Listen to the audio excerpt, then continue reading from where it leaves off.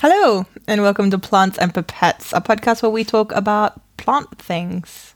Hi. Hi. How's it going, Yara? It's good. It's going well. We both said to each other that we're tired before. I think I just we're not allowed to say that on the podcast anymore. That's like this blackballing that. Okay. No, but I still feel fine. I'm still happy. I'm still I'm doing well. I had fun today with we read some nice books. We read like a heartbreaking book that has like a happy ending in the end, and for children I don't think they really understand it, but it has a sort of undertones of migration. When you mean you and your 2-year-old? Yeah, me and my 2-year-old. Okay. Mm-hmm. It has it's about like a little character that drags like a big heavy piece of luggage with him, and he tells like some other animals what's in it, and it has like this whole story. It's like his whole life is in there. And then he falls asleep, they open it, and it has just like a cup and a picture of his lost home. And then you realize like this little creature is like running away from something, and then like the other animals, they build him a new house and everything has a happy end. And for children it's such just like a simple story, but for me it was like heartbreaking to read like this sad story of that little creature that made all this long way across the ocean, and then luckily found some nice animals. So I was surprisingly touched by this. I mean, I don't know what it tells about my mental stage, that like children books make me tear up a little bit.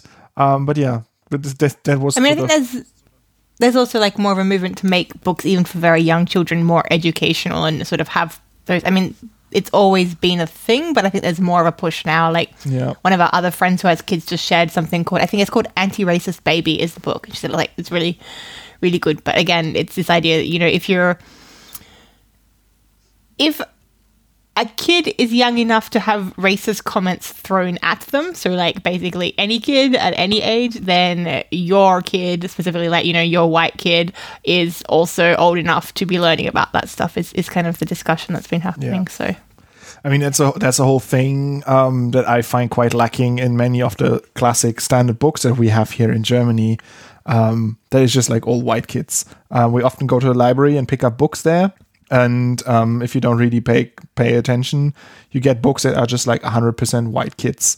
I think we've discussed this maybe before. There was a study about this, and they found that it was much, much, much more common for the protagonist of a story to be like an animal, like a badger or a fox, than it was to be like a non-white kid in many like European American books. Yeah, I mean, it changes. Like a lot of the newer books that are coming out, they are more aware of this, and they try to do better and tell interesting stories with like honestly diverse cast of characters, and not just like a white kid that has like a non-white friend, but something where you don't even have to think about did they tick all the boxes. They just like tell a genuine story that has only black kids, for example, in it. And it's not like specifically an anti-racist story. It's just like whatever. No, it's just like white is not the default. That's exactly. Like yeah. And so we try to get those when we buy books, but like, yeah, in the library, I mean, it's my son is very often picking up the books, and he has like horrible taste. Like I had a book that was full of like monster trucks and large like cargo trucks, and we were looking at this book so often, and yeah, not very interesting for me. But yeah, I have very strong memories of like trying to choose a book in the library. My mother was just like, I don't think so. Like, no, that's not that's not a good quality book. Like, yeah, but and it would just be like some trashy like tweeny thing about, you know, Unicorn Club or something. Yeah, but at this stage there's no reasoning that you can't even express. I mean, that his reasoning is trucks, right? His reasoning is, oh look, there's a truck. Yeah, it has wheels, so it must be good. So yeah, what have you been up to this week?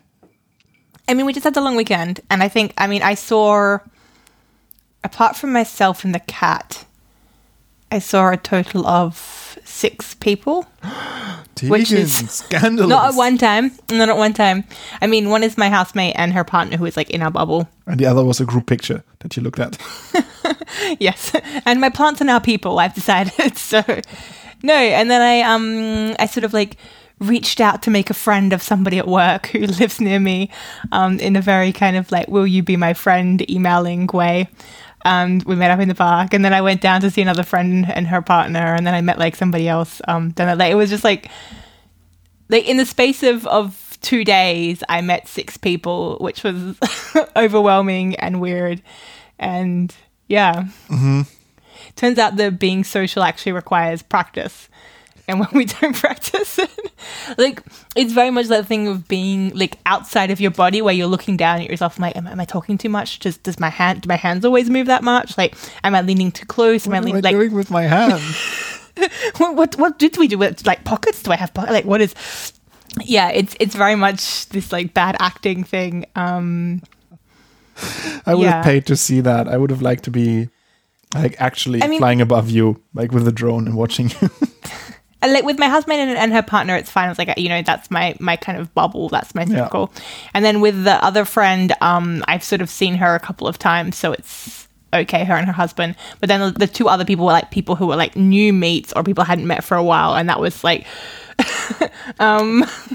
how do I do, like, even in non-COVID times, I think as an adult, making new friends is kind of a weird thing to be doing, right? Like to be like, hey, do you want to be my friend? Shall we go to the park and have a coffee and you can be my friend? Like, it's a bit strange already in a normal context.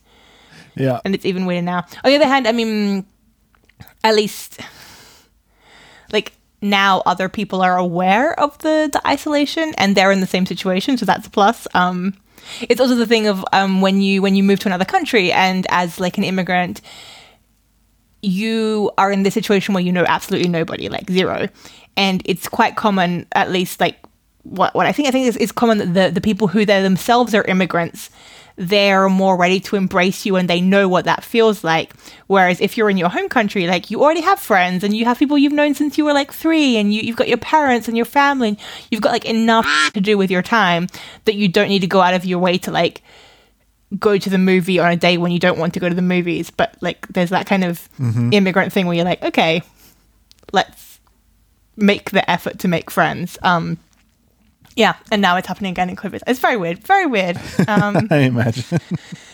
But the world is opening up here now. So in the UK, vaccinations are really getting underway. I think like above 80% of people like in the 55 plus bracket have been vaccinated, and like 20% of the under 55s have been vaccinated, at least with 1 shot. We haven't got like everybody with 2 shots, but it's getting there. And it's also like becoming sunnier and like optimism is happening now, which is really, really nice. I'm jealous of that. Like, I don't want to go into any of the stuff that's happening here. Let's just say it's not like that. It's really interesting to see like how. Although, like, I can't even say that we have like the weather like is getting much better. We had it a couple of weeks ago. We had like this burst of spring, and some trees are actually flowering. I have like a bright pink and slightly less pink tree in front of my window in the neighbor's garden, and it's so beautiful. Like every day I look at this and like, this is just nice. Even though the last couple of days over the long weekend we had like actual snowstorms. I mean, like we had snow as well, to be fair, but it was So the weather was like a little bit colder and like hunkering down again and putting on an extra layer.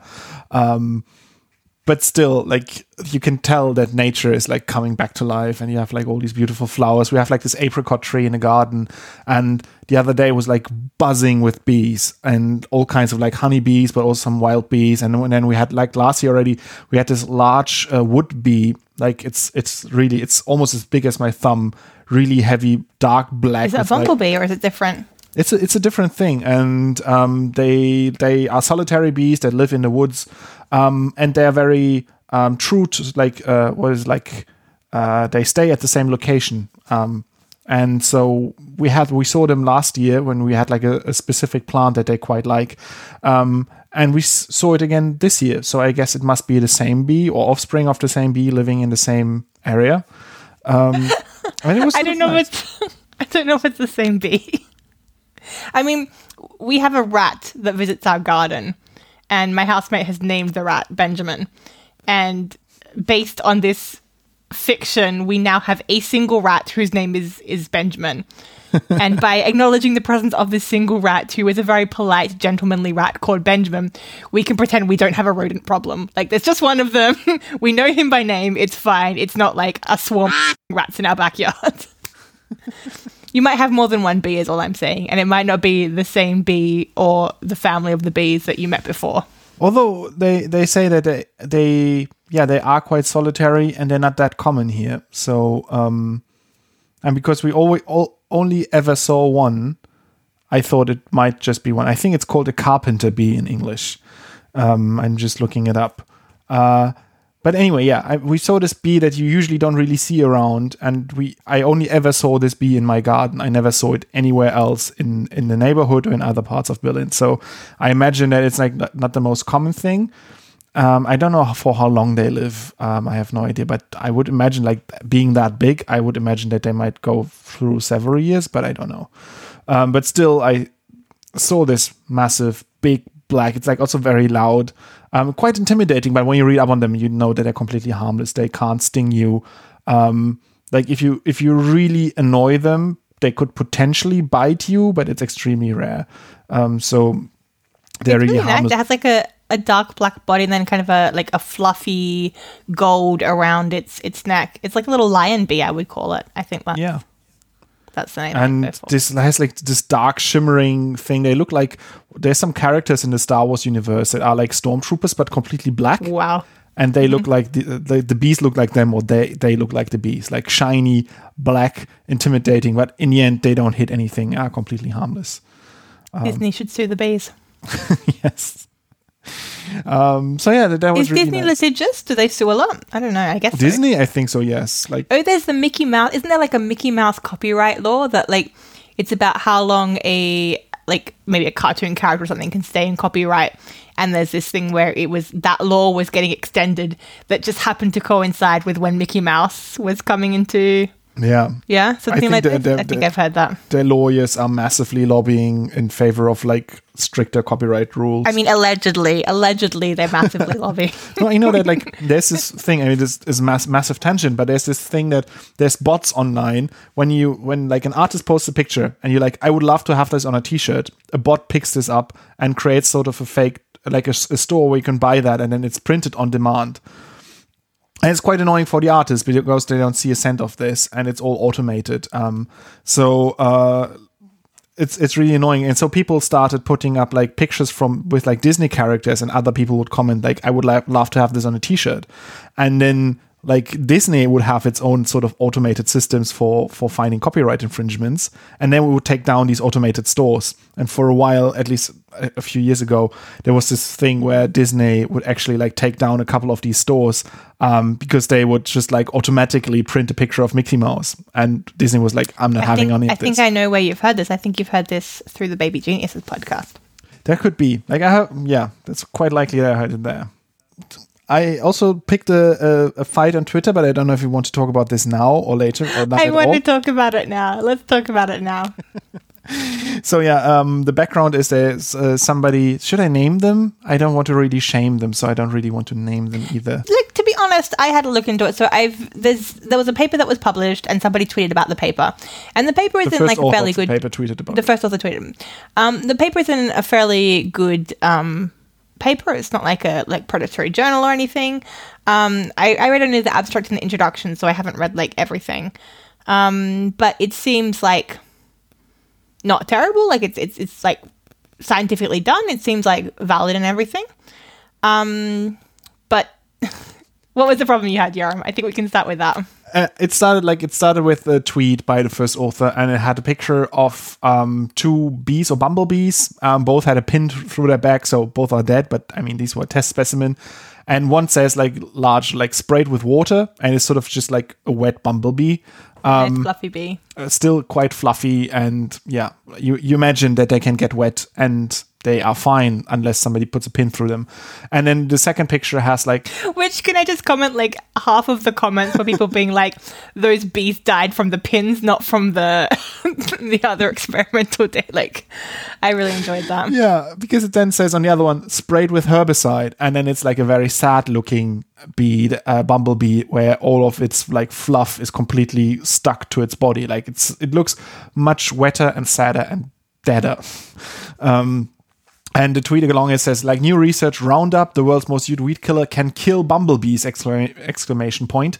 Why this is important and what it means for pesticides, a threat. And then it goes on through the results of the paper, talking about how glyphosate-based weed killers are used a lot and how they found in their study that when you spray that on a bumblebee, it dies. And it dies quicker and more often than when you spray it with water, which hardly ever kills them. And they did this experiment where they put the bees in boxes and sprayed them, or the bumblebees, and sprayed them directly with a number of different herbicides and with water as a control. And always like in a group of 5 to 6 animals. I think it was 30% of them died with water and 90% died when they sprayed them with the herbicides. Is that correct? I think so, yes. There were some issues with the figures that I couldn't fully read them, but I think... No, only 4% died in the controls, even less. Okay. But in one of the other herbicides, because then they had herbicides that had glyphosate in them and herbicides that didn't have glyphosate in them, but from the same company. And they also had glyphosate formulations that had different sort of additives in them. So they would contain glyphosate, but the rest of it would be different, sort of the liquid, the solution that the glyphosate sits in. So just the background of that is when you get a glyphosate herbicide, it's not all just pure glyphosate in water. There's other in there, and the other stuff in there is to actually, it basically helps the glyphosate being more effective by helping it to penetrate or to stay longer on the leaves, or these kind of things. Yeah, glyphosate itself is actually quite hydrophobic, so it doesn't really mix with water. So you always need to add some sort of helping molecules in there. Something like, in the simplest terms, soap, but they work much differently than soap, but they essentially break the surface tension and help the glyphosate to actually get where it can act in the plant. And so they directly sprayed the bumblebees, which in itself is they also say that in the Twitter thread and in the original paper that this is not replicating field conditions, because you usually don't spray flowering plants when there's pollinators around them. That's usually not the conditions when you spray them, but you can still hit them. Yeah, having said that, I think what was raised in the article, which is very important, is that for herbicides, you don't have specific regulations about that. So if it was an insecticide, something designed to kill insects, there would be rules saying, okay, you can't shoot this insecticide directly at the face of a bee, and you also can't use it when there's more likely to be bees around, which was when the plants are flowering. But those rules are not there for herbicides, and I thought that was a really valid criticism of the current regulations we have for using glyphosate, which is a herbicide, not an insecticide. Yeah, because what they found was that the bees that would die would only die when specific formulations of the compound were used, independent of the presence of glyphosate. So there were glyphosate-free herbicides that would kill the bumblebees, and there were glyphosate-containing herbicides that would kill the bumblebees, probably because of these surfactants, these additives, these detergent-like structures that help it sort of cling more to it. And you can imagine the bee evolutionary has adapted to being quite water repellent, so that a drop of water doesn't immediately stick to it and kill it. But if you have something that's different from water, this can sort of glue up all of the hairs and essentially suffocate the bumblebee. And this is the finding. And I think this is solid science. This is a proper finding to say, look, there is compounds in the herbicides that are not the main active ingredient, but they can be harmful and they can kill insects when applied in the wrong way. And I think that's an absolutely valid point. But it's a cool finding. I think, in the context of the general discussion that happens around glyphosate, which is that active ingredient, I think that is an interesting finding and an important finding. Yeah. No, I agree. I would even like to see more. When you already do this experiment and they just used water as a control, you could have used other liquids with other surface properties than water, like a soap solution in different concentrations, because that's often also used to fight pests on plants. I mean, we all had the tip that if you have these little mites or lice on the plants, you just spray them with a soap solution. And it would have been interesting if that's actually harmful to flying insects like bumblebees. So if you should take more care when you apply this in your garden. So this was some stuff that I was missing. Again, the authors had a valid argument, which is that they don't actually know what those extra ingredients like the soapy things are in the Roundup because that's kind of trademarked by the company, so Monsanto, which is now Bayer. Yeah. So they couldn't do the proper controls, but they still could have done some like kind of cheap soapy controls, right? Potentially. Yeah, exactly. But I mean, I could always, like, in hindsight, you can always say, like, oh yeah, this study could have done so many more controls. Yeah, you can always add more controls or more experimental conditions. So I don't know, like, it's not a comment on the science being bad. It's something more like we would like to see that would be interesting in the future. What struck me was the framing of the whole thing, starting with this, like, very graphic picture of this, like, watered bee and the bee sprayed with herbicide, and then claiming that it's like, look, Roundup is killing bumblebees. So again, this is not the paper, this is the way the paper was tweeted. By the first author, exactly. That was sort of how it made the rounds on Twitter. And I first saw this tweet and was like, oh yeah, the framing is not so nice, but whatever.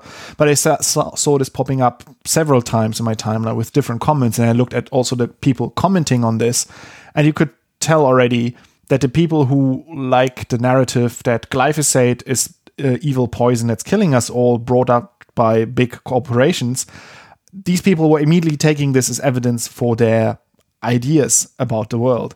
Because it is framed in such an ambiguous way that you can really put this into the narrative, because it says Roundup kills bumblebees.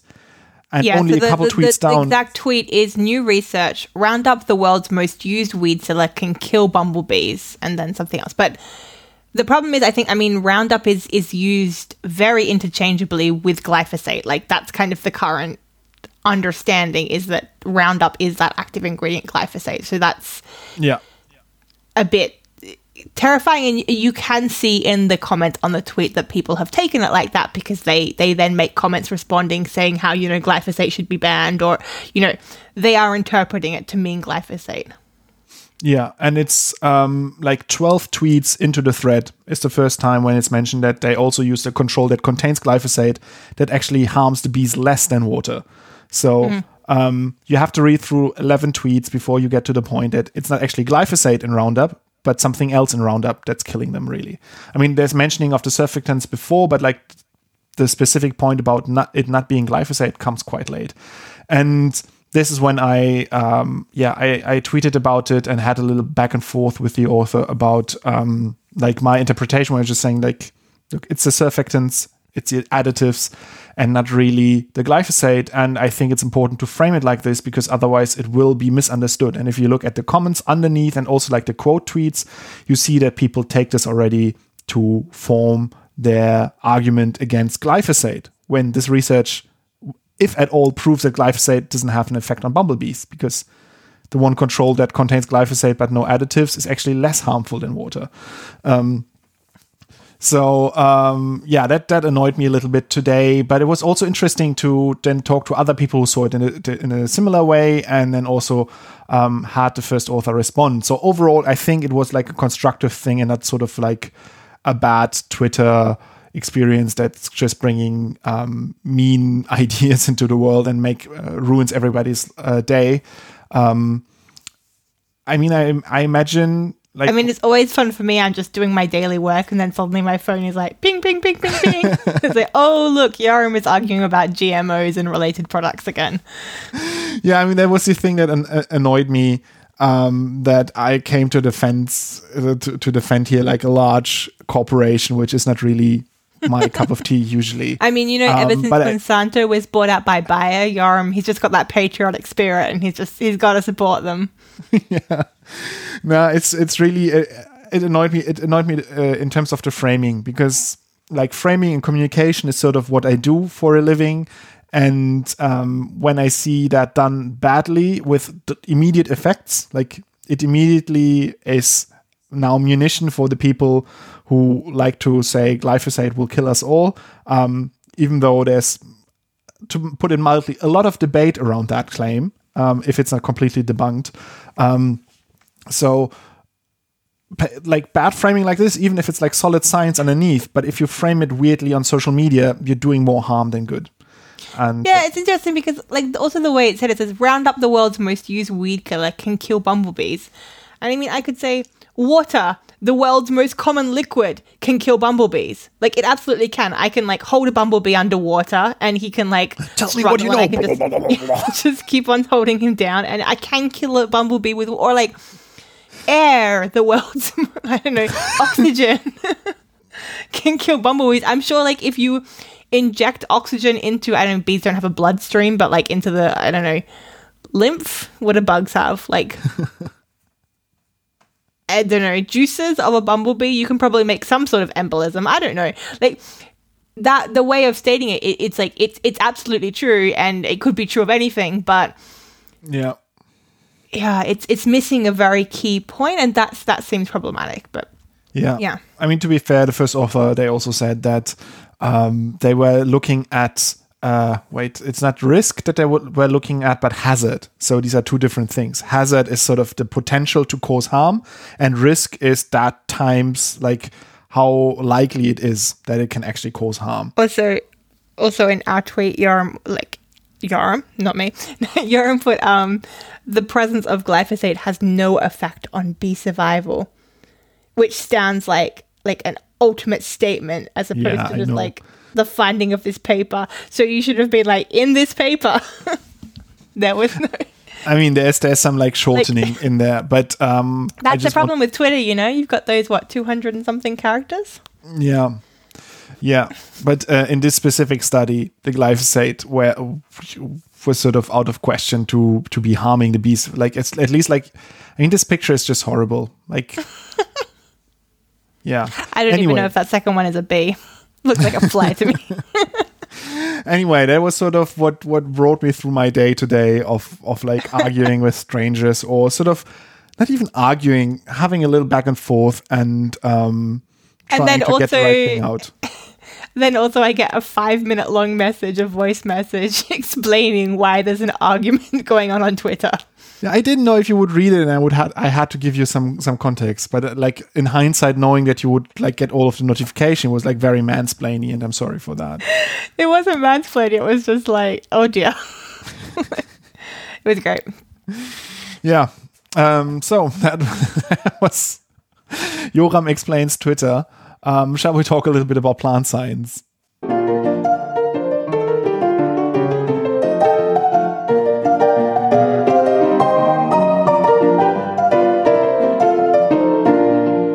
Favorite plant.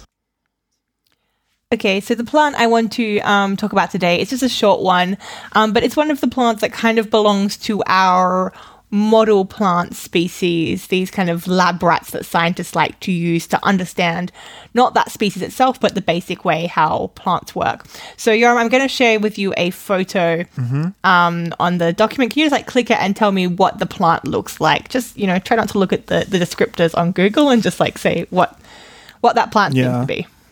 Yeah, I'm seeing it here, and to be honest, it looks like Arabidopsis, but I think we talked about Arabidopsis before, so I'm confused.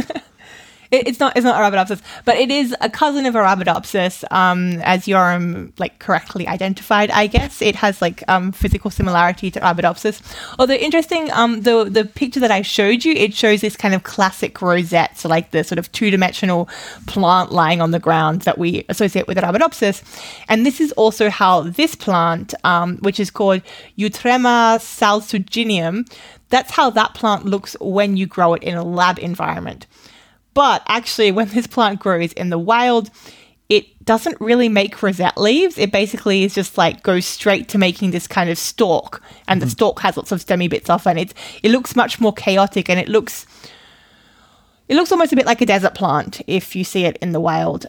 Which I guess is not really surprising, because if you see Arabidopsis in the wild, it also, you know, it looks it's small, it's, you know, like thick and purple and angry and like But then you also often find it like between, like in the cracks of the sidewalk, or like we pamper it in the greenhouse, and like it gets like the right soil and the perfect nutrient combination and water every day, and then it looks nice and green and lush and the way you imagine it. And then you go outside and you see like somewhere, hopefully not too close to the institute, some Arabidopsis plants on the sidewalk, and they're like angry and purple and deformed, but they still survive and grow. And it's similar with this plant. Yeah, and I guess like if Arabidopsis is found within the cracks of the sidewalk, then this Eutrema species would be found on like, I don't know, the cracks of the moon or the cracks of I don't know. It's found in the whole point of the species is it's found in very extreme locations. And before we go on to that, I just want to mention that it is a member of the Brassicaceae family. So this is like the mustard plant family that Arabidopsis is found in. Things like rapeseed also belong there, like broccoli, cabbage, stuff like that. That's all in this like big family. But the Eutremas, so this genus Eutrema, also contains another very famous plant species, which is called Eutrema japonicum. So if you think of a mustard plant that has that name, Eutrema japonicum, can you maybe easily guess what that is? Yeah, I think like if I think of like mustardy, spicy flavors, I think of wasabi or wasabi from Japan. It's related that's then, right? Or that's the thing. Yeah, so I guess like, you know, Arabidopsis and our Eutrema are like second cousins twice removed, but Eutrema wasabi and our Eutrema are, I don't know, cousins or even siblings in this comparison. So yeah, as I said, Eutrema salsuginium is really famous for living in like weird environments. Specifically, it's famous for living in extreme conditions. And one of the clues for its ability to do that also comes in its previous name. So it's quite recently been renamed to this Eutrenum. Before that, it was called Phalangiella halophilia. Yeah, just seeing the name spelled out, it's like, that's not easy to pronounce. Phalangiella. Yeah, it's really hard. No, I think you did great. I'm just looking at it like, wow, this is like whoever named this did not like it's their fellow botanists who have to pronounce the name afterwards. But the halophilia in that name kind of hints at one of the special powers of the plant, which is an ability to love salt. Mm-hmm. Although in this case, the naming as Phalangiella halophilia is actually like, it's wrong. It's a completely different species. So, I mean, this is kind of what we see in all botany these days, that things keep on getting renamed as we have different and better genetic information about who actually belongs to what species and what subspecies and which family. But in any case, this Eutrema has an ability to survive in really salty conditions, but also under drought, also under low nitrogen, different like sort of cold or freezing conditions, and all of these different extremes. So it's basically classified as an extremophile. So it's found kind of across lots of Asia and North America, to the Rocky Mountains, in northeastern Mexico, so really quite diverse environments. Although, as we've mentioned, I think before with Arabidopsis, this is the one species, but there are also different ecotypes or sort of like races within the species. So there are like different kind of populations of plants that have specific adaptations to certain environments. So maybe, you know, there's a race or an ecotype that is found on the Rocky Mountains, and they might have been there for thousands and thousands of generations, and they've kind of got their own special adaptation to those environments over there. Mm-hmm. But yeah, anyway, I think you can probably guess why scientists are interested in this plant. It's basically that it's closely related to our favorite model plant, but it has these kind of special features. And those two things combined means it's really great to compare with Arabidopsis, to compare with what we already know from Arabidopsis, and see where the differences are at the genetic level, at the, you know, kind of molecules it makes, how its enzymes work, how it grows, how it, you know, responds to stress.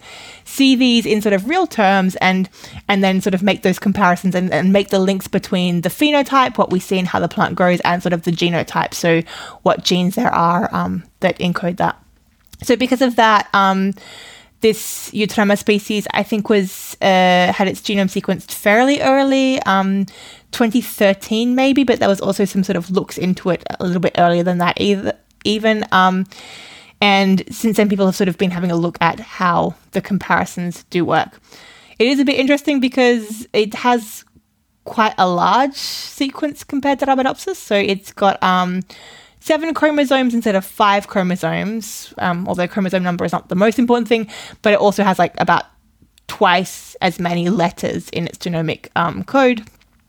And one suggestion has been that this kind of duplication is because of the stress, and that, living in stressful condition has sort of activated the sort of elements in the genome, transposons, like transposable elements that kind of help shift genes around and duplicate genes. And this shifting and duplication can actually be a really good way to sort of develop new genes with new functions which might help you survive stress. But it's not really certain if this is, evolutionary true. And actually, apparently the opposite conclusion has been also reached in plants. So some people have said, look at these like resurrection plants or these like special carnivorous plants. Their specialization to really weird environments has occurred by losing a lot of genes and only having a very small amount of genes and, very specialized genes. So it's not really certain what it is. Yeah. But anyway, that's our species of the day. It's Eutrema salsoginium, and it's a relative of Arabidopsis. And yeah, we like these relatives because it helps us understand more things that our favorite lab rat can't really tell us because it has its own limitations. Diversity in the plants. Science. So this week it's my turn, and I had somebody do my homework, but not this week, but already back in February. I asked on Twitter for some suggestion of people that are inspiring to our followers, and Danilo Daloso replied to that, and they suggested Berta Lange de Moretes, who's a botanist from Brazil.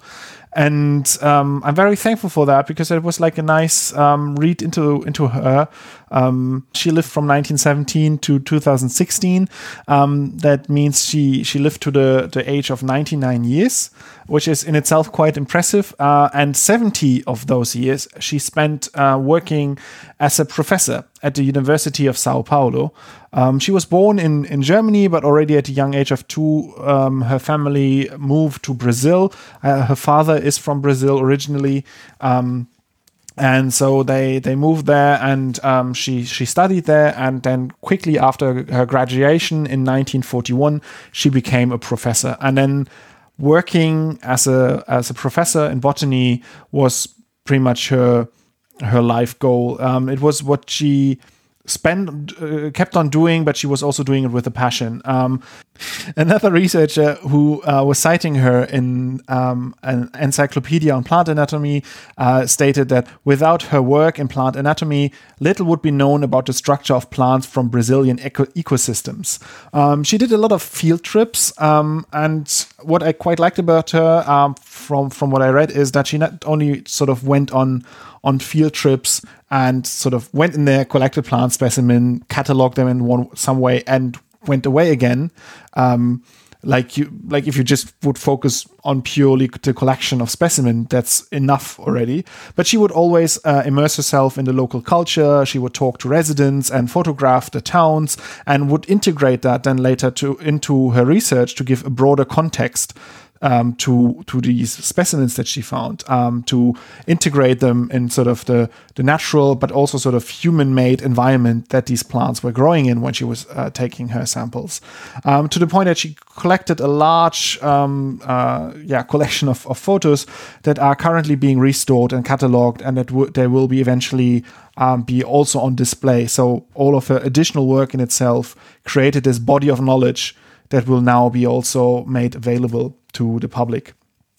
And That's cool. She said herself that the pleasure of teaching and helping people in search of knowledge always comes first to her. She was really eager to teach students about plant anatomy, not only doing the research herself. And that's why also she continued for so long as a professor, because at her own wishes, she was made sort of an honorary professor who could continue working even during her retirement, which is always technically you're out of work at one point, but when you're really passionate about this, she managed to convince the university to work for longer and keep teaching and keep doing lab courses and field work with students, sharing her passion for plants. And her last wish was that she was becoming part of the campus of the Institute of Bioscience, and so her ashes were deposited at the base of a Pau Brasil plant, which is called also Brazil wood, a woody tree that's harvested for its wood, and a seedling of the Tabernaemontana solanifolia, where I tried to find a more common name, but I don't know, like all I could find, it's like a native Brazilian plant, Cerrado plant. And yeah, so that's about her there. There was like an obituary about her, and also like a nice article that we're linking in the show notes. And I found that quite inspiring to have this much passion for like your local regional plant world, that she went out and not only did the field work, but then also inspired students to be interested in the world of regional local plants. So that was Berta Lange de Moretis, who lived from 1917 to 2016 in Sao Paulo, Brazil. Very nice. Let's talk about bias. Bias.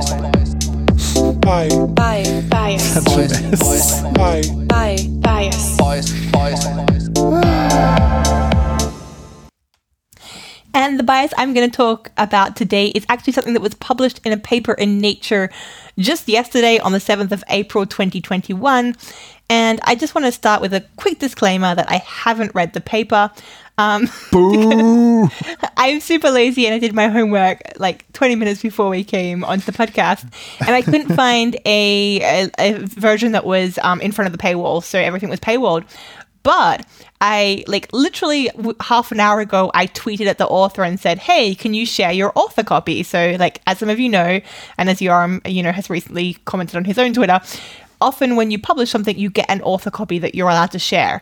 And I tweeted at her, and she immediately, all of them, and they immediately responded and sent that back in. So there is now a ReadCube link to the full paper that can be found on the Twitter profile of the first author of the study. So that's Gabrielle Gabe Adams.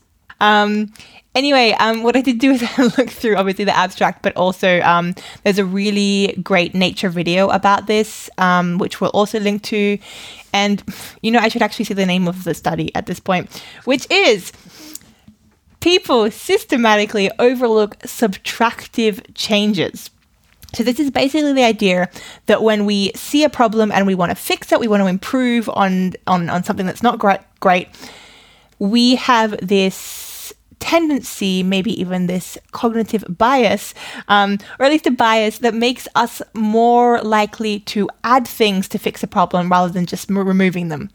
So the first example they show is a really simple kind of building block exercise where you have sort of a little house with a roof, but there's unevenness in one of the pillars. So there's one extra pillar. So the roof, which should have 4 pillars, only has 1. And so it's kind of leaning, it's hanging off this one pillar. And if they ask people to make this structure more stable, people have the tendency to go and look for 3 more blocks to make a stable structure instead of just taking that 1 block away. And what I really, really like is it came through in this Nature video that the senior author, or the last author in the paper, who is Lady Klotz, he actually sort of came upon this idea while first playing Lego with his son. So apparently they were making a bridge, and the bridge was not level, and it needed to have a block added. And he sort of turned around to go and find that extra block to add it on. And by the time he got back, his son Ezra had just ripped it off and thrown it away. And this kid just had this sort of thing of no, get rid of that block. But his immediate thought had been to add something for stability, which is kind of this basis of this additive instead of subtractive change. So in the video, this author, Klotz, also talks about these ideas of how we should reach perfection that have come up historically. He quotes Leonardo da Vinci talking about how perfection is achieved when nothing else can be taken away.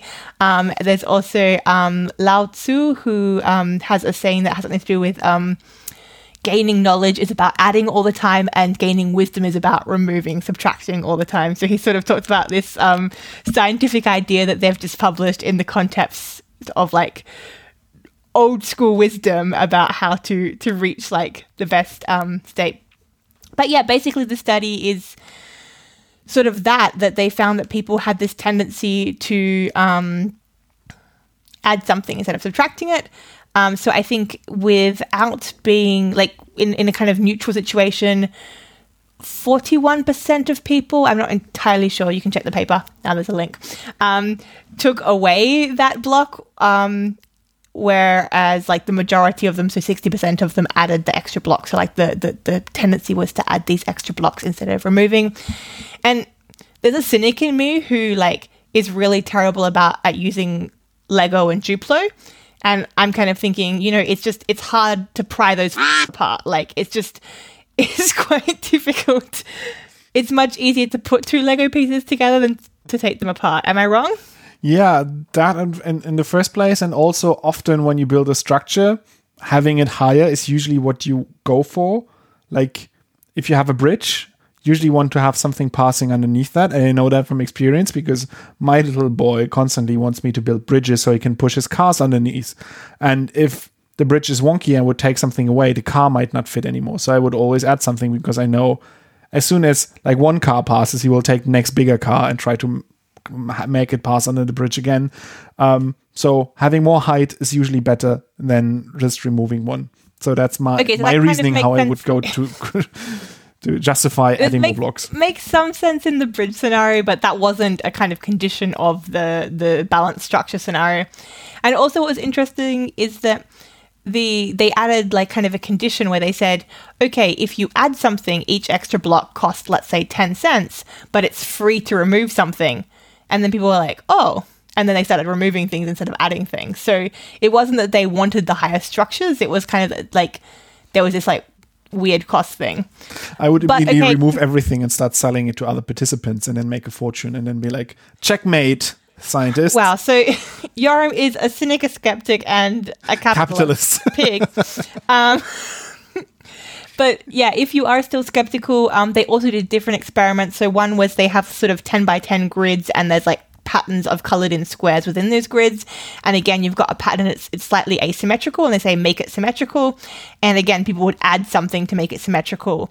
And they were told, like, if you subtract, that actually uses less clicks than if you add, but people would still have a tendency to add things. And I think in total, they did maybe 8 different experiments to look at this in different ways.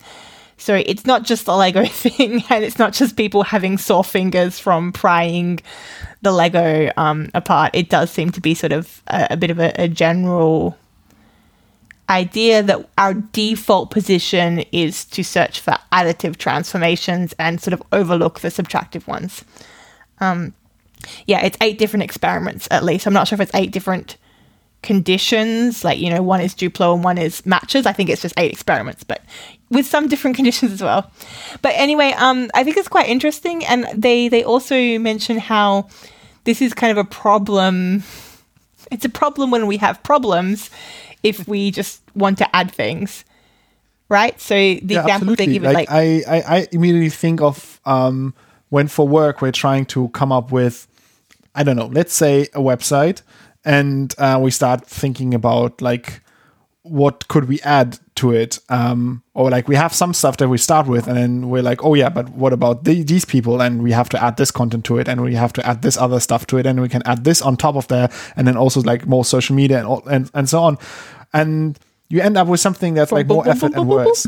Where like the smart thing would have been to subtract everything that's like not necessary to like your main goal, and then just have like a very lean, like focused thing that you do and get better work done.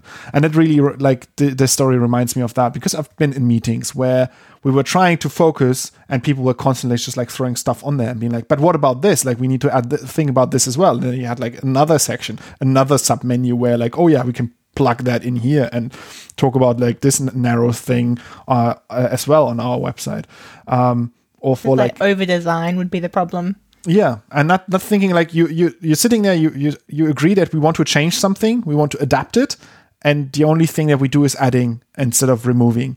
I've been in lots of meetings like this, and I think it's quite interesting to know that this is sort of a way of like default thinking that might have to be overcome. Like maybe you need a little activation energy. Maybe you have to like tell them at the beginning of the meeting, look, everything that we add comes at a cost, and removing something doesn't cost us anything. Maybe is already like a mindset, help for the mindset to... I mean, it does seem... So I was listening to, I think, an episode of No Such Thing as a Fish a couple of weeks back, and they were talking about playing chess, and they said it's really easy to tell when a computer is playing chess instead of a human still, because when humans plan something in chess, they have sort of like, they plan their moves, but they're really unwilling to go backwards. So if you like move one piece too forward, and then the conditions change because of what your opponent does, and that piece should go back to exactly where it was.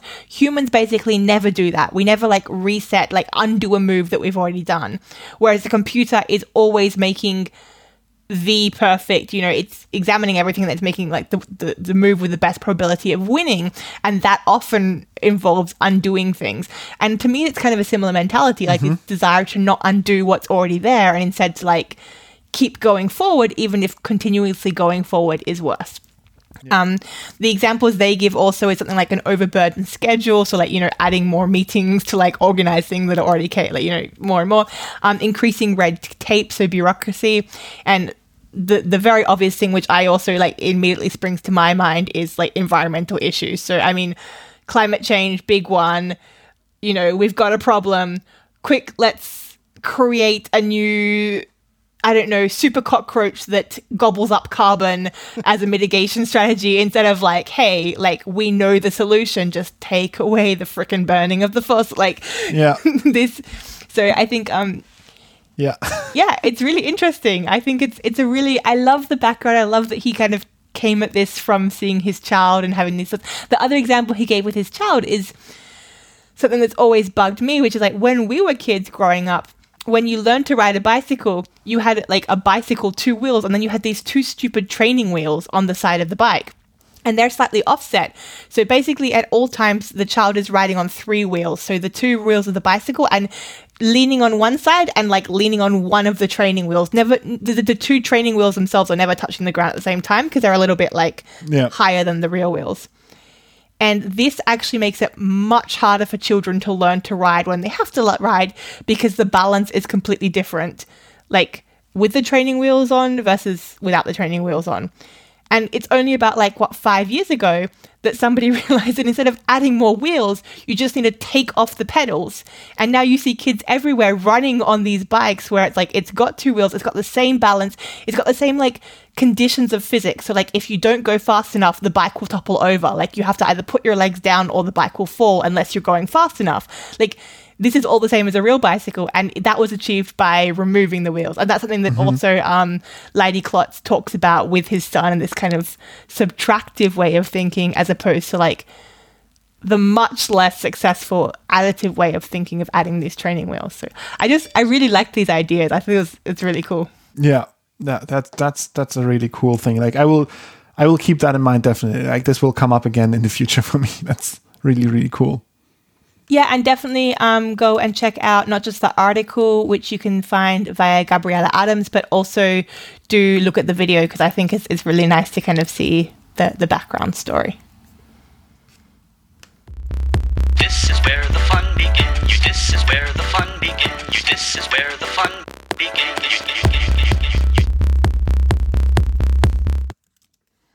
I have something that I found quite interesting as well. Maybe it even fits with sort of this subtractive thinking, because it's taking something back. It's removing something that we sort of introduced in the first place. And this story is about streams, water streams, specifically in this case in the United States, but I think a lot of the principles apply to many countries. And these streams, specifically smaller streams that you can sort of just leap across, not bigger rivers, they are very seasonal in many parts of the United States, where sometimes during summer they run out of water, and then after the winter, when the snow melts in the mountains, they sort of take up water again. And they're very important for the environment, because they are providing water to wetlands and to the wildlife living there and so on.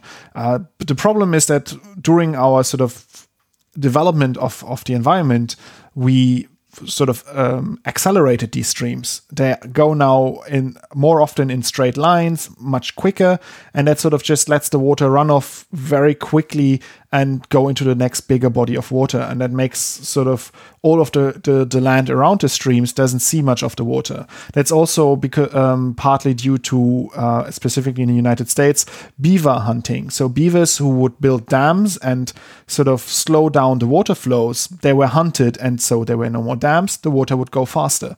And so now there is restoration efforts done where people, like a lot of volunteers, come together and they construct very simple structures from like stones and wood that slow down the water bodies, and they create like smaller ponds, or they create sort of the starting ground for beavers to then that could then be resettled, and they actively catch beavers somewhere and bring them to these streams and have them resettle. Because what I didn't know, and like I sent you earlier today, I sent you a video where they had like a little very cute stop motion that's linked in the article as well. And you can look at that, and you can sort of see what the beavers are doing. When they build a dam, first of all, that builds a pond. And that's very good, because then you have like a larger body of water that slowly goes into the groundwater and nourishes the whole environment there.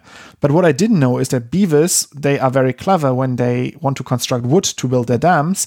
They dig little canals from their pond to the trees, and then have the trees fall into the canal, and then they can drag it in the water. They can float the logs to their dams, and that's how they can build quite large structures. And that also means these beavers, these like small animals, I mean, they're as big as a cat or something, approximately.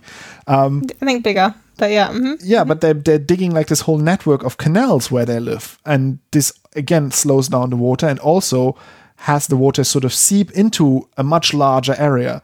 And in the article, they actually talk about the environment working as a sponge. And by slowing down water, you give it this sponge a chance to actually soak up all of the water and retain it for a longer time, which means that some of these areas, they don't even dry out anymore in summer. They stay wet all year long until the wet season begins again next spring. So that has like massive impacts on the environment there. Like you get more species settling there again just by constructing these like little structures. But also, and this is the biggest factor here, I think, is that wildfires, they don't really like to burn where the area is really wet. And so there are some pictures also in the article that are super cool. You see like this burnt, barren land, and then you have like a green oasis around a beaver dam, where the water from the beaver dam supplied the surrounding area stay completely green, and everything where the water didn't reach is black from the fire. Amazing. So they are using this now as a way to prevent wildfires, or at least to reduce the impact of wildfires, by having sort of along these streams these very water-rich barriers where the fires can't easily go across, and also this protects then sort of pockets of green from which the forest can regreen quicker again. So that's really cool. I really liked reading the story. What was the first step to bringing these beavers back then? If they're not there at the moment, what was the first thing? Building like little wooden or made of stone structures that would sort of break the flow of water and create little ponds, or they would create like human-made beaver dams, like sort of artificial beaver dams, and then there would already be a pond, and then they could release the beavers there, and then they would continue building in that pond and build new dams and build new canals and all of that.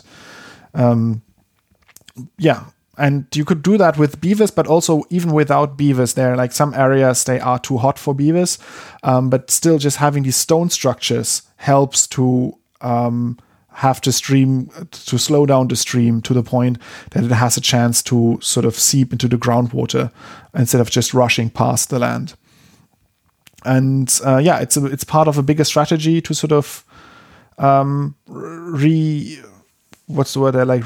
or develop back what we've done before of like accelerating and sort of linearizing all of these streams so that we can do nice agriculture or build roads or whatever, where the stream was in the way, and sort of undoing this damage is done partly by these things. And they're quite cheap. Like other sort of conventional ways of doing that involves like heavy machinery and costs like hundreds of thousands of dollars. And these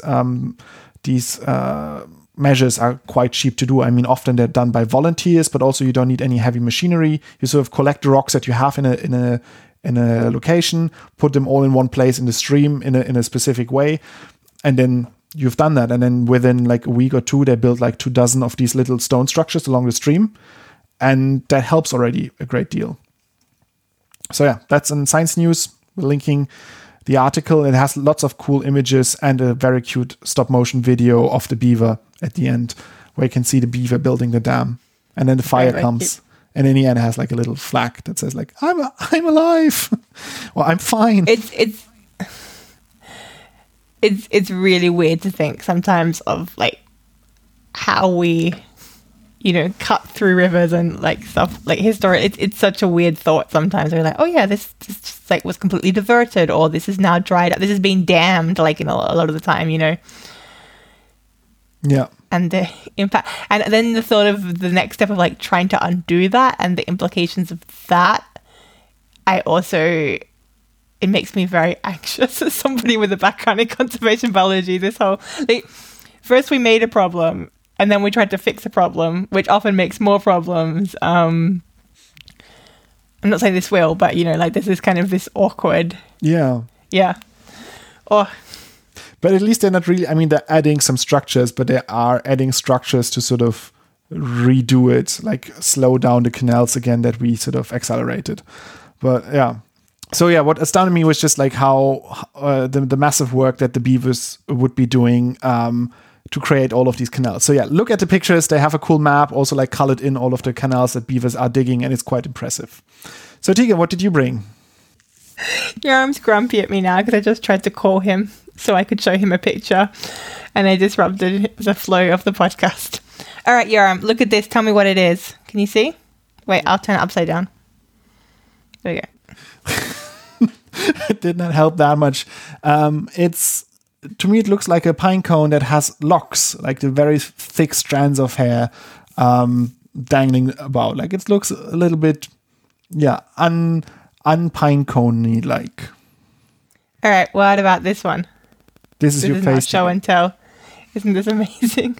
This now looks like somebody took a lot of like cigarette stumps and glued them to a stick. That I can't even imagine what that would look like. Like the picture I'm looking at the image and I can't understand what it is that you're describing. All right, what about this one?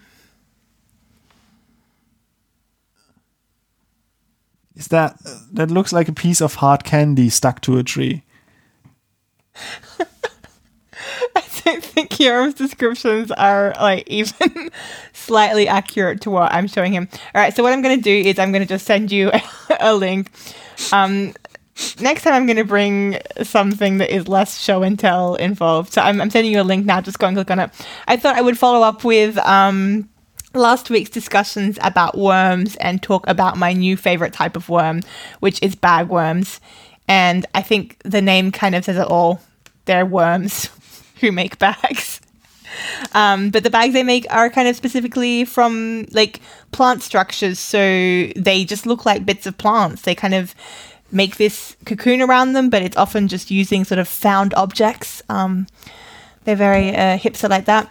Including lots of like different sticks and twigs, and they do look like part of a plant, except usually like the structures are sort of too consistent or too it's too structured to be a plant. Like they really look like small houses made of sticks. Yeah, they look unreal. There's one where like a little bagworm has a very like intrinsically stacked tiny logs. It looks like something from an anime, like from was it like the Miyazaki movies, or like the popular anime that I didn't see, but where you have like these sort of inhabited like spirit driven world where I would imagine like a little beetle carrying his own little wooden house with it. This is what it looks like. It's really impressive. I want to say, like, some of them look like somebody just glues a bunch of cigarette butts to a stick. I mean, they can't all be glamorous. I think also, I mean, the bagworm, so it's like a moth species, so it's like a little caterpillar worm thing that then becomes like a moth. The bagworm family is fairly small, with only about 1,350 species. So there's quite a lot of different bagworms, and not all of them are beautiful, as Yoram has quite rudely pointed out. Okay, that's the bagworm. My second favorite worm of the day is Trichoptera. Can you Google Trichoptera? Oh, that rings a bell. Called caddisfly. Maybe put caddisfly. Caddis fly. Too late. I spelled it Trichoptera.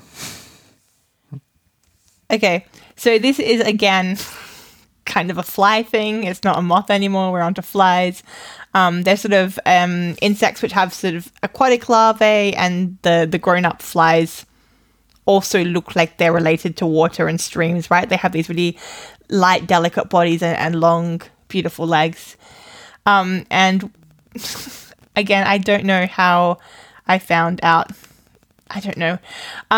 But I wanted to talk about a very special art exhibition that happened many, many years ago, but I only discovered it recently. And it is, again, related to the fact that these Trichoptera, the larvae make sort of a case, you know, a cocoon before they become not beautiful butterflies, but beautiful caddisflies, I guess. And they do that by like gathering twigs and leaves and gravel and bits of sand and everything that they find around them. So, you know, to just pack stuff around them, close up house, and then, I don't know, sit for a bit, watch some Netflix, and then come out as a caddisfly.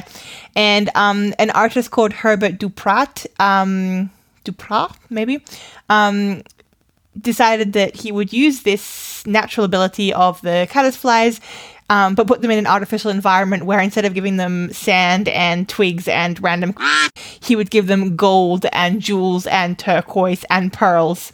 So there's this really beautiful collection of cases made by these flies where there's just a bug that has covered itself in beauty. And yeah, I really like it. I think it's a really nice example of science meets art, because it's kind of really investing in this natural ability of the organism. And yeah, I don't know, flies could be pretty too, Yoram. I find it impressive that these flies, they are not just like randomly sticking stuff on them. They have sort of a pattern, a structure that they follow. Like they use like first like smaller gold bits in this case, and then like a belt of pearls, and then larger chunks, and then sort of longer rod-like things, and sort of it looks much more sort of. I think that's what he made available in the habitat at the time, I would guess. I think he would like when it was first building. That's what I would guess, because I don't know that they would choose like that otherwise. Like you can see different larvae with different patterns, and I think maybe he just kind of. Oh, he destroyed all of the magic. Yeah, I mean, you're right. Very cool, right? Yeah, it's very cool. I'm just looking at sort of the natural ones that just use stones, and the stones don't seem to follow that much of a pattern. They are more randomly like stones from different sizes, all put together. So yeah, it could very well be that the artist provided sort of the timing of the building materials and therefore decided what structure they would build. Still very pretty, very, very pretty. So yeah, I found out a way to get more citations, or at least to avoid losing citations in my citation count for papers, and many papers that I publish. There's an article that just came out, like a paper that was published alongside the paper was an article in Science Mag. It's called "Want Other Scientists to Cite You? Drop the Jargon." And this is something that I care very deeply about. Jargon is something that I find extremely annoying when reading papers. I mean, we constantly read papers that are not exactly our field of expertise. They're sort of related to plants, but not really this plant science that we did in the lab. And so very often we come across jargon, like specific terminology that's used in the field of the paper that we're reading. And it makes it so much harder to understand what's going on.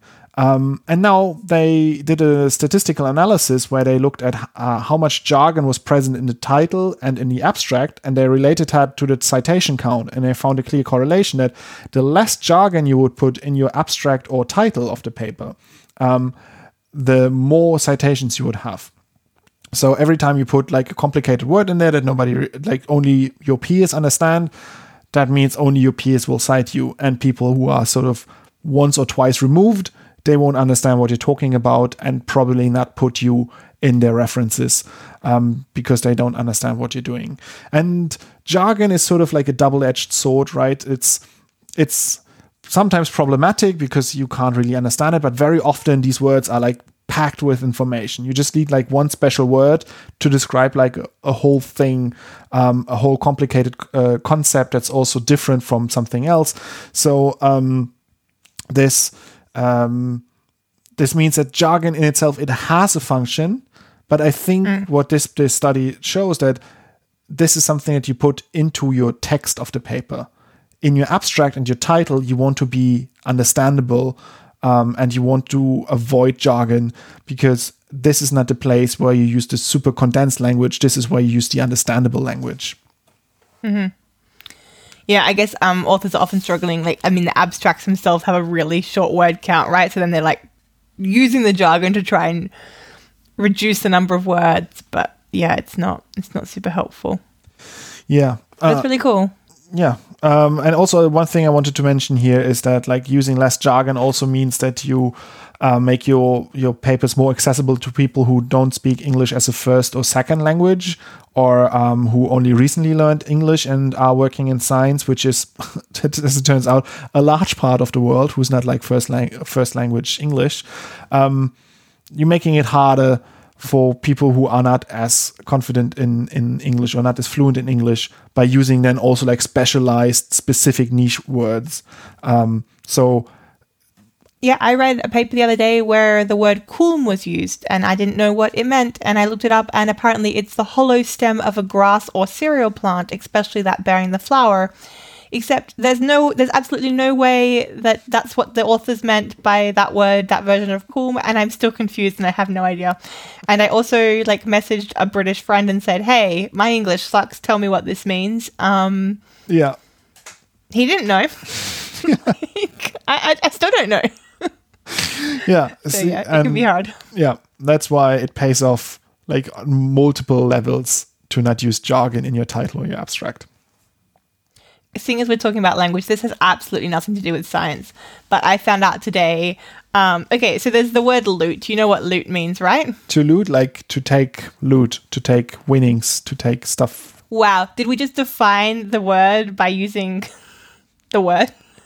The word loot means to take loot. I had it today when I was reading about Machiavellism. You literally complained about this to me in a text today. Yeah. It's hard. Yeah. Yeah, it's because I'm not a first language English speaker. Oh my goodness. Stop discriminating me, please. Yeah, but I mean, you mean LOOT, that word. Yeah. Yeah. Yeah. Yeah, so I really like the kind of etymology of like, well, you know, where words originated from, like the evolution of language, because I think it's an evolution. It is sort of watching this like species development process as words change and shift and adapt to their environments. So anyway, the word loot, please don't Google it. The word loot has two sort of different possible histories. Etymology number 1. From the Middle Dutch loot, meaning scoop, shovel, scraper, which is linked to the Old Dutch and the Old German, Proto-Germanic, which is like loot, which is a scoop or a ladle. Mm-hmm. Which I can kind of understand, like a lute is a ladle. I can also see like the lute, the instrument. This kind of makes sense. Not super certain how that relates to loot.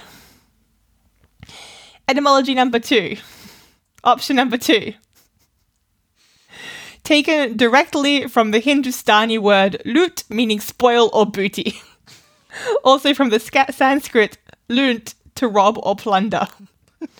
Yo, guys, guess which one is probably more likely? So somebody told me that this word has like an Indian like background, and then I sort of wikied it, and the first etymology that came up was like, oh, this is Dutch, coming from the old meaning of a spoon. And I was like, wait, firstly, they're wrong, and also secondly, like, what? How is a spoon? Like, do I take my gold bounty with a spoon? Is that like... what's up? Maybe the bounty itself is the spoon. It's a silver spoon. I don't know. And then I looked down. The second is the direct meaning of the word that was taken from the direct. You know, Great. I love it. Isn't it beautiful? It is. On the topic of weird words, I have a fact that I don't want to go deeply into, but I learned the word today of pathocracy. Have you heard of pathocracy, or can you imagine what that is? So like a democracy, so some sort of like system of government or ruling. Yeah, exactly. And then like patho, like pathology, so like something being wrong. Yeah. Like yeah, that's exactly where it's from. It's from something being wrong. It's a term coined by the Polish psychologist Andrew Lobachevsky, and he describes a government consisting of people with personality disorders. Yeah, so something that we might have seen in the last legislation, like last term of presidency in the United States, but also in many other countries. And this is an article that has the promising title of How to Stop Psychopaths and Narcissists from Winning Positions of Power, talking about this like triad, like this dark triad of being a narcissist, a psychopath, and also of Machiavellist, which I had to look up, which is like following the ideas of Machiavelli. The end justifies the means. I learned it as like being like cunning and planning and sort of having like intricate plans. Oh, I thought it was colder than that. It's more like it doesn't matter like who you kill if you get what you want. Yeah. It's like, yeah. And like if you have these personality traits, then you're sort of drawn to power, and you also succeed more because you care less about empathy, guilt, and emotion, and so on.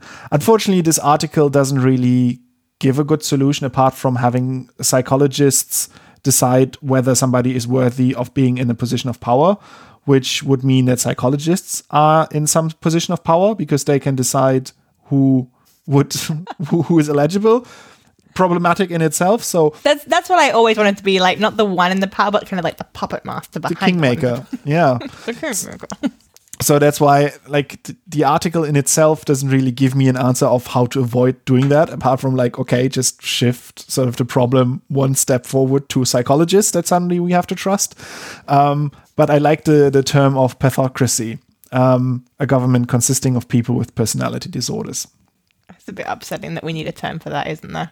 So I have sort of two very quick things that I wanted to mention, and this is sort of related to identity and personality as it relates to also being a scientist. So the first one is there's a career column that came out a couple of days ago in Nature, and it's called How Pirouettes and Pliés Prepared Me for a Research Career. It's by, I think, Aisling Roche is the right way to say that, hopefully. Sorry if I got that wrong. And it's just talking about her sort of experience as being a ballet dancer and how that taught her how to be criticized and also how to improve and, you know, performance, getting confidence boost, and also, you know, gave her something that she was doing outside of science, you know, a separation. And I think that's something that we've been talking about a bit recently when we've been doing our Instagram, like April Science Challenge thing, what we do off work. Discussing how we think it's really important for scientists to have hobbies and have other things they love apart from science. I think hopefully everybody agrees with that now. This idea that, you know, your science should be your entire life. Maybe not. Maybe do other things as well. So there's that. You can go and have a read of that. I like that now. I mean, Nature's a huge paper. I like that they are now kind of also promoting this by featuring these kind of career columns, right? Like, this seems like we're acknowledging that even scientists are multifaceted human beings who have a life outside of the lab. And the other one that I like it's really, really beautiful. It's a bit of a longer read, but I mean, really sit down and spend the time and have a read through it.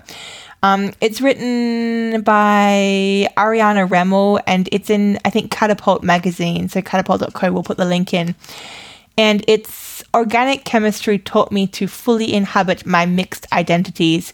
And this is talking about like background, like racial identities, but also gender identities.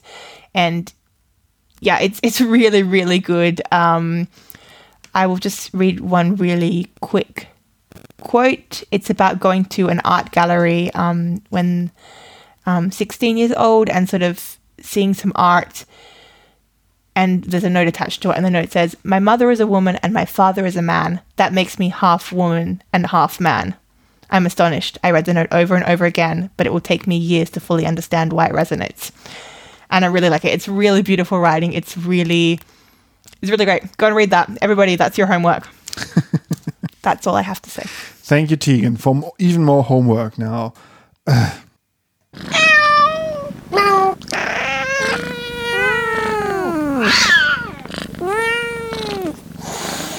Cat fact.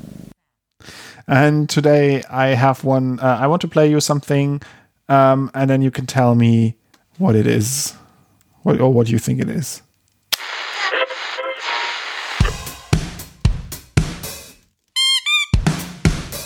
Another one bites the dust.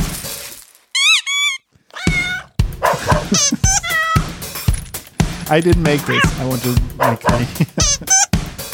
We're probably going to get copyright.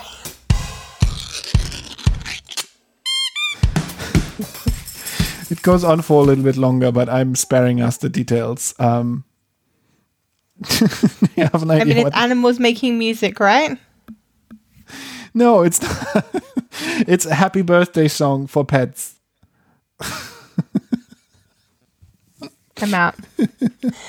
Okay, and that was our show today. This is Plants and Pipettes. You can find us on Instagram and Facebook. It's at Plants and Pipettes. On Twitter, you can talk to me. That's at Plants Pipettes. We also have a website, www.plantsandpipettes.com. We usually blog there once or twice a week, but we didn't write anything this week because we're doing kind of an Instagram thing of posting every day and talking about different experiences related to our life as scientists outside the academic world and also like our general lives. So you can follow us on Instagram to see what's happening there. Yeah, it's quite fun. Every day a new prompt. And I can only recommend to subscribe directly to Tegan. So she sends you in the morning, like, give me something on this topic. And then I scramble and do something. But it's really fun. Like, it's something like otherwise I would not do. And that's the point of it, right? Like doing some cool things that you otherwise wouldn't do. We have a website. Oh, you just said that we have a website. Opening and closing music is Caravan by Philip Cross. Goodbye.